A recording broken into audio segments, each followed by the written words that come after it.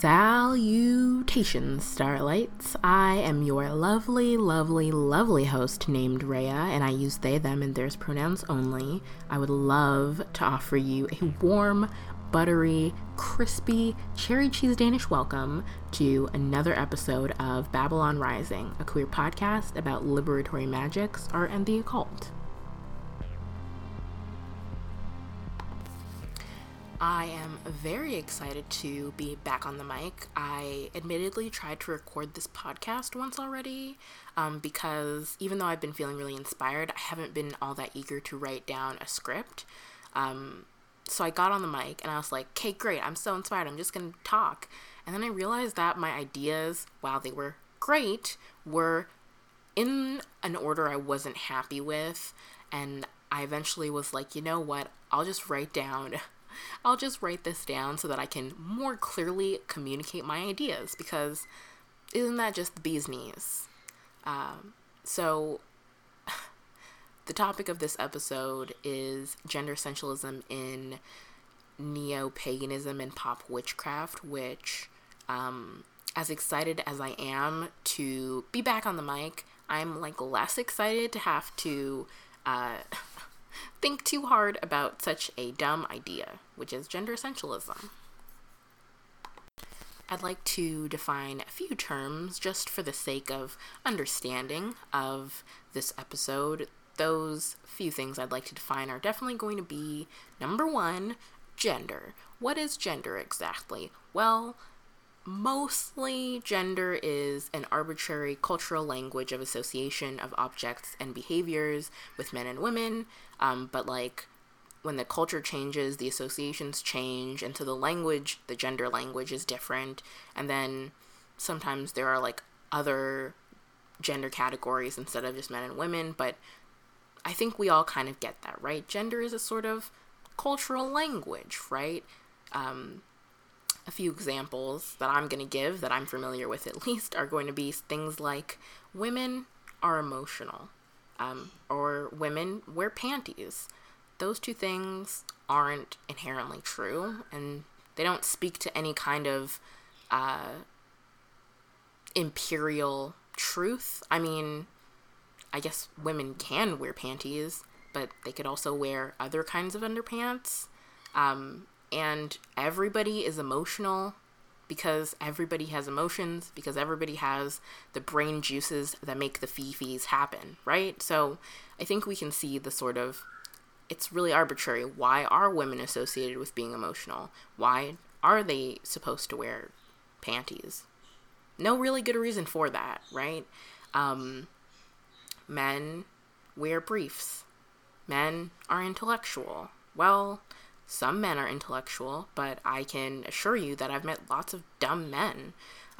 Also, most people wear briefs, I feel like. I wear briefs. They're just underpants shorts, and I like them, and I'm not a man. Do I become a man when I'm a smart person who wears briefs? No, I don't. And so I think you can again see how sort of arbitrary it is. I think for some people who aren't as familiar with these definitions, it's like, what do you mean gender's non-binary? What are you talking about? This is what we're talking about. But I mean, I don't want to get ahead of myself. Next definition.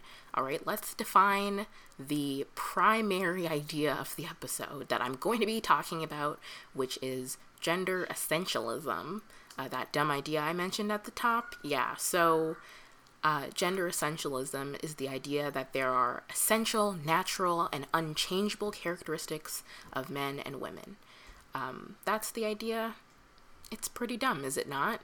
I've just explained that gender is really arbitrary and not all that natural. Are underwear natural? Do we see underwear?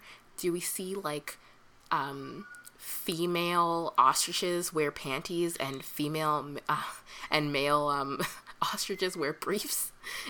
Can we observe this using the scientific method?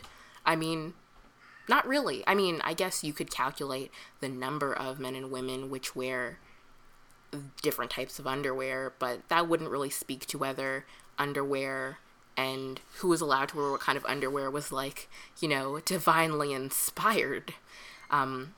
I used to listen to a lot of different types of podcasts. I still do for the most part, but I have a weird habit of giving a lot of leeway to a lot of bad ideas.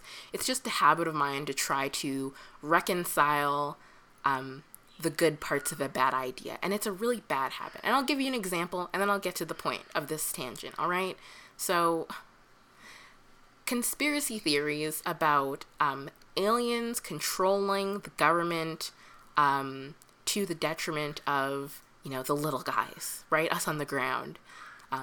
This is, not a super good idea. It's kind of dumb, is it not? I mean, my instinct when hearing something like this is like, oh, this is an idea coming from people who can sense the wrong in our world right now. And sure, they think that this wrong is caused by aliens, but, they're halfway... the government is controlled by, capitalists and wealthy jerks, so they're close, instead of really coming to terms with the fact that that is a conspiracy theory, and will melt your brain a little bit if you entertain them too much, right? So that was a habit I used to engage a lot more in, and so I would listen to a lot of very Christian religious podcasts. And I don't listen to those anymore because I realized it wasn't doing me any personal good. But I remember one podcast I stopped listening to. It was supposed to be a feminist Christian podcast, and they said that gender is given to us by God, and so our essential and gendered traits are divinely inspired, and that's why I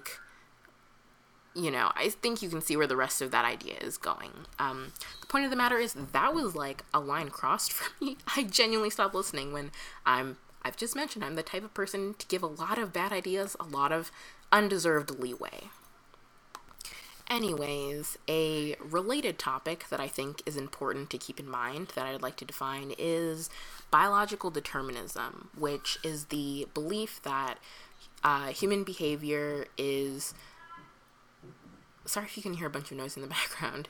Biological determinism is the belief that human behavior can be understood as a result of biological or physiological characteristics that they have, right? So, you're dumb because you've got a little brain.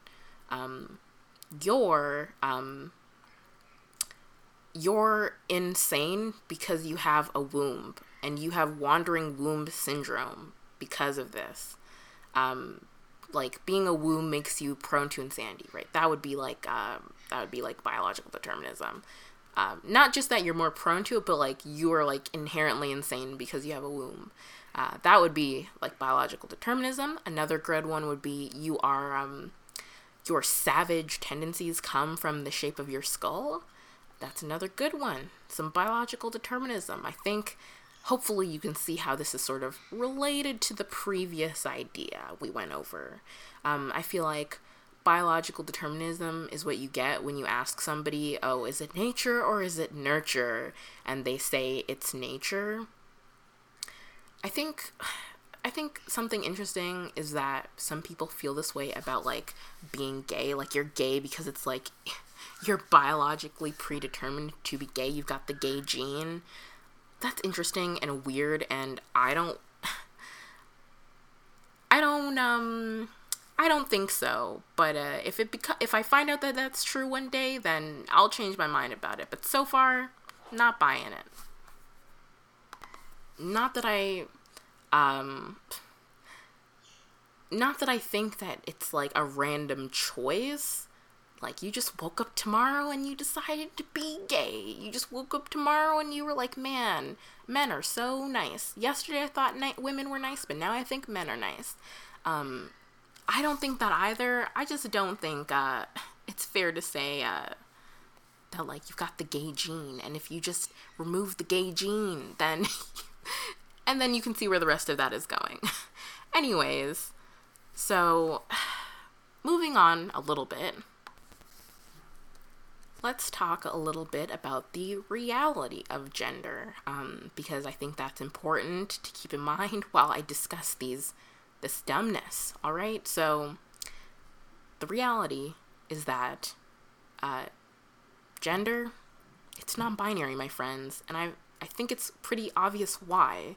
There's no biological reason that, like, one would believe that men wear briefs and women wear panties. I mean, you could say that there's some kind of utility reason, I guess, but, like, not really either. That, I mean, you could say that everybody should wear briefs because they're more comfortable. They're more breathable than, I mean, they're better for your genital health than, like, a thong. Those are not very good for you. I mean, there's just, like, more likeliness of, like, poop particles transferring to, like, the labia region, I believe. I read that. The point of the matter is, you could argue for, like, utility reasons for, like, everyone should be like this or everyone should be like that. But, I mean, just believing that people are just this way and it's natural, and the way is that uterus people are insane and penis people are just, like, smart, that's, like, makes no sense. And there's no good reason to believe that, unless I guess people believe that because it makes them feel nice, but, you know, that doesn't make it true. Gender is non-binary because it's a set of arbitrary associations, and we could change those associations. They have changed. They change over time. The end. Also, in case you were uninformed, in case you forgot, sex is also not binary because there are instances where secondary sex traits, genitals, things like that, they get swapped around, they get mixed up, they show up here when you wouldn't expect them to, whatever else is the case. And these two things, sex and gender, are two different things. So those are some truth pills that I'm sure most people listening are aware of. They're aware of this fact. I think sort of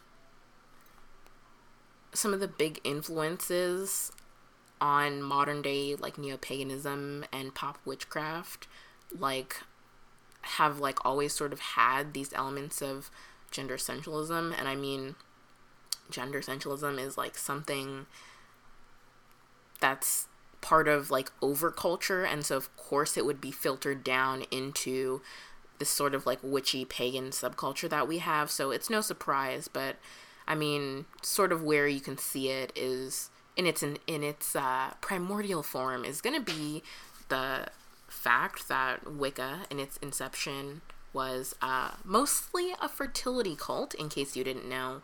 Not that there was no focus on, like, the earth worship, that was always there, but so was a strong belief in, like, a fertility religion with a focus on procreation, and women have the wombs and men have the penises. There was, like, you know, homophobia tossed in that mix because of the, like, sort of hyper fixation on the complementarianism, which I guess I wasn't expecting to use that term, but it's the idea that men and women, they're intrinsically different. And this is also based on the idea that, like, sex and gender are the same thing, and men and women are intrinsically different in every conceivable way, and that they are different, but they are meant to complement each other. So there was, like, a focus on complementarianism. There was, like, this idea that, like, in the very beginning, that the system of initiation would go, like, a man initiates a woman, then a woman initiates a man, and so on and so forth. I mean, this is, like, I'm sure far less prevalent in British traditional Wicca. I'm positive it's, like, 2019. Yeah, it is. At the time of this recording, that is. But just, like, I'm saying this to point out that in any subculture, you're always going to inherit Big Brother overculture's beliefs, you know? We want to be just like him, but we want to be different from him. there's the whole idea about how, like, the subculture can't exist, or sorry, the counterculture can never exist at the same time as the overculture, or can't exist without the overculture, sorry. Gosh, why am I mixing up my words and ideas? I don't know, probably because it's so hot. Let me take a sip of my water. I'm so thirsty.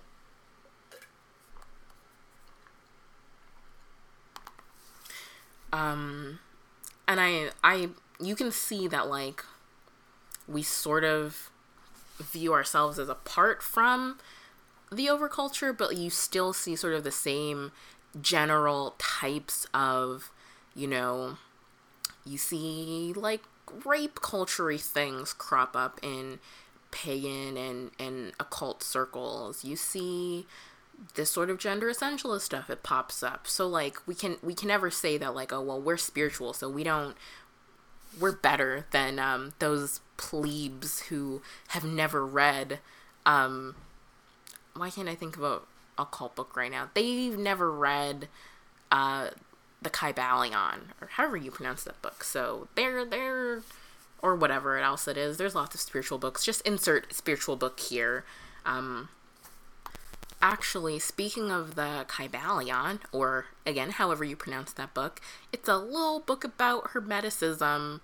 Can't remember when it was written, but I think a few things it says really describe succinctly elements of, our pop witchcraft and our neo-paganism to this day. I mean, the book wasn't written that long ago. I'm just using it as a reference because it's very concise when it talks about this, and that is going to be the principle of gender, and this principle in the Kybalion is the idea that gender manifests in everything, on all planes of existence, as either feminine or masculine principles. And I think at this point you understand, if you didn't already, that there's no perfect way to describe what counts as feminine or what counts as masculine. Not really, no. And those associations are, like, really arbitrary. How come,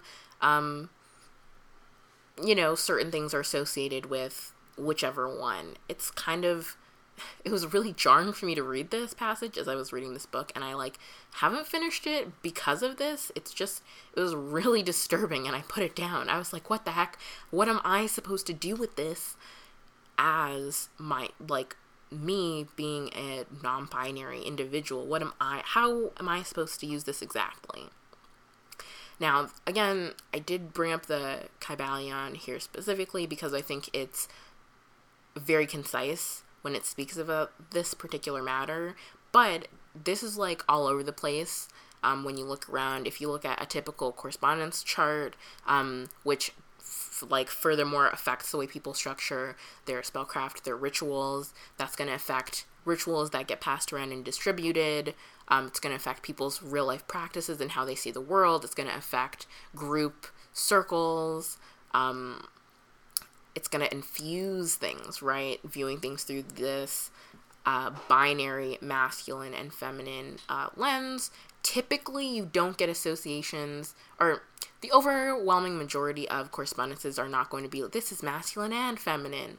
You get some things like that, but it's almost less that you get something that's masculine and feminine very often. It could be either one, but not both at the same time, which is interesting. I mean, this isn't to say you don't get associations that are meant to be read as non-binary, or, okay, I'm using that term very generously, but I mean, it's not that you don't get associations that are not gendered in this typical way. You still get stuff like that every, once in a while, but the overwhelming majority of correspondences are going to be like this. Some people are going to take it way too far. I mean, to be fair, this principle of gender, I feel like, is pretty vague because of the fact that describing something as feminine or masculine is typically vague and mostly relies on, like, a shared association, which can, like, change and is always changing anyways. The point I'm trying to make is that this affects so much. It's really present, and it can go too far because of the way it affects so much. So,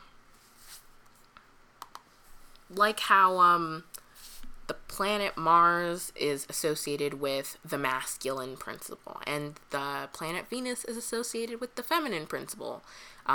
But you also have the character of Lucifer associated with Venus, Lucifer the morning star, and that character is associated with both feminine and masculine things, of course.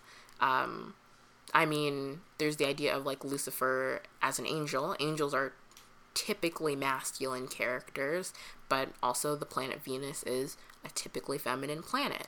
The angel Haniel or Aniel is, people understand that character as sometimes being masculine and sometimes being feminine. Personally, my Venus associations are like, they lean very non-binary femme.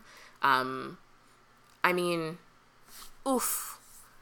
And this is like keeping in mind that when you use terms like masculine and feminine, it's like very vague and relies on a shared cultural understanding of those terms. And so, like, I personally identify as a non-binary femme. I am a non-binary person, and I enjoy, at least half of the time, typically feminine things.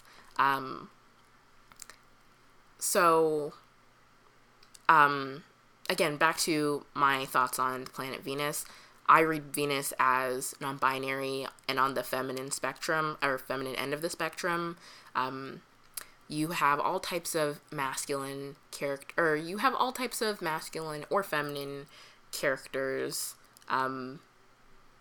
associated with Venus, but they like lean more femme than anything else. Those are just my thoughts. Other people have different ideas about that, and that's great.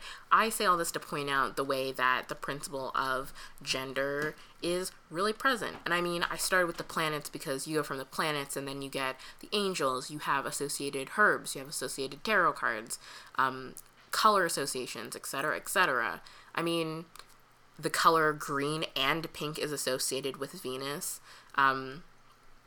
A lot of people read green as a pretty either masculine or like gender neutral color, you know. Pink used to be associated with I can't remember if it was just children generally speaking or specifically little boys, but you know, gender is always changing, it's always in flux. It's so weird to talk about it, even though, you know, it's not something I'm unhappy to talk about.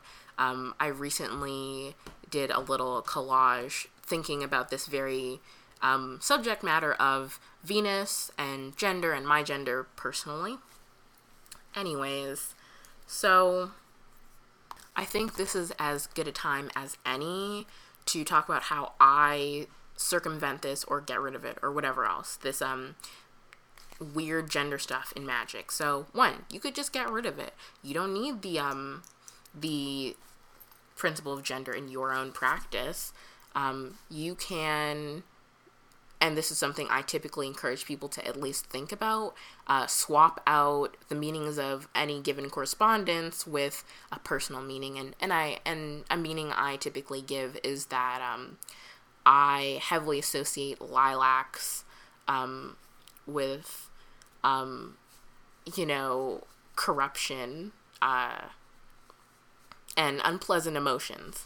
I don't remember exactly the definition of lilac. They're a very hardy plant. They're all over the place where I live. People plant them all the time because they do well and they bloom several times a year. Anyways, and this is specifically because Friday mornings, when I used to go to Friday Mass, I would walk under a big lilac bush and I would have a terrible allergic reaction, and like my eyes would be puffy and my snot would be flowing and I had to sit through Mass like that. And it was awful. So think about the meanings of your own correspondences. That's a good way to get rid of this. That's something I encourage and do myself. There's also the fact that I don't read anything as being either masculine or feminine. I typically read things as being active or receptive, and I don't mean in a way that's like, oh, it's the same idea, but you just, instead of saying something as masculine, you say that it's active. Instead of saying it's feminine, you just say it's receptive, which, even if it was that, I feel like that would still be better than what we have, because calling something femme or masc, or, I mean, they're not really using terms like that, I guess, typically, but calling something masculine or feminine can, it's, too easy to turn it into gender essentialism. I don't think it is inherently. I just think it's too easy to go that way with it, because I think most people understand that even if you subscribe to this gender principle of gender, which is fine if you do, most people accept that everybody has feminine and masculine traits. I mean, which makes perfect sense, because the two terms themselves are pretty arbitrary and are always shifting. But the way I think of things is active or receptive. That is traits associated with taking active participation in creation, in destruction, in conflict, or traits associated with receiving wisdom, receiving knowledge, receiving attention. That's how I break those down, which aren't inherently masculine or feminine. You have men, or guy deities or women deities who are associated with any number of these things, a combination, whatever else, right? Venus. I mean, tell me you have not read some myths involving Aphrodite, and most of the time she's a pretty active role in conflict, either starting conflict or, doing whatever else she wants to do exactly, right? She also is associated with being sort of ogled for her beauty and receiving that kind of attention and admiration, right? Venus has some associations with active and receptive principles. You have plant associations, for example. A pepper, it's pretty active. It's going to make you sneeze. It's going to get a reaction out of you. It's going to warm you up or something else like that. Have you ever sat down and eaten a bunch of pepper? Very, very spicy. I think I mentioned in the last episode I was eating a bunch of pepper. That's the through line. I'm always thinking about eating something spicy. Anyways, so you could argue that peppers have an association with activity, because they cause a reaction, a very distinctive reaction: sneezing, coughing, snot, feeling warm, whatever. And receptive plant association could be roses, because they have such a strong association with being associated with beauty and being admired for their own beauty and their beautiful scent. The nice thing about this is you can always switch it around and use pepper in a receptive way to get somebody to receive their just desserts, right? Or you can use roses in an active way in their association with relationships and wanting to be an active participant in a relationship, right? So you can move things around. It's less weird because you don't have the whole distracting masculine and feminine thing. I think we should stop associating characteristics or personality traits with masculinity and femininity. Generally speaking, I don't hate the associations, generally speaking, though. Nothing's wrong if you would like to use the principle of gender, because it's not inherently gender essentialist. It's just easy to go that direction for lots of people who don't understand a lot about how, generally speaking, the principle leaves room for the fact that people have combinations of typically masculine and typically feminine traits anyways. So that's fine. There's also nothing wrong with anybody who wants to celebrate their gender in their magic. I do that all the time, all right? Most of the time. There's nothing wrong with wanting to do woman magic or do man magic. I mean, there's nothing wrong inherently with those things, right? Just like there's nothing wrong with trans people wanting to do trans masculine or trans feminine magic. In fact, I would highly encourage using magic to help you feel comfortable with your gender presentation, whatever it may be. That's a great opportunity. I think I'm going to talk about that in a follow-up episode. Anyways, there's nothing wrong with those kinds of things inherently. It's just kind of easy for certain people to take it the very wrongest direction in thinking that because you use magic in a certain way, other people gotta use it like that too. Because all of your associations with the moon are feminine and you associate the moon with women and women's moon times and wombs and such, that everybody has to feel that way. Nobody else has to feel that way. So I think that's the lesson. I feel like that's the overarching lesson. Use magic to celebrate yourself and your identity and your relationships and your community relationships. Don't use it to be unnecessary exclusionary. Don't use it to promote dumb, bad ideas like gender essentialism. Learn about gender. I encourage everybody to learn about gender all the time. And I feel like I gotta wrap this up. I feel like that was everything I wanted to talk about. Let me know how you feel about this. How do you feel about gender essentialism and magic? Are you also a queer person who uses the principle of gender? How do you use it? Are you a queer person who doesn't use it? Why don't you use it? Do you have a system sort of like mine? The other thing I'd like to mention is because active and receptive can like go any which way that they need to, you can also have, for example, sub-principles like an active feminine principle or a receptive masculine principle. Like, because like at the end of the day, things associated with femininity or masculinity is like a cultural shorthand and it does communicate some ideas. I just don't think starting there is like all that helpful in the long run. Anyways, what do you think about all of this? Let me know if you would like to get into contact with me. I have an Instagram called Rhea Light, Rhea.light. It's always linked in the episode description. I have a email called babylonrisingpodcast@gmail.com. I also have a YouTube channel also called Rhea Light, and please leave a rating and review on iTunes if you would like to do me a big favor. It really helps the show. And farewell, and until next time, friends.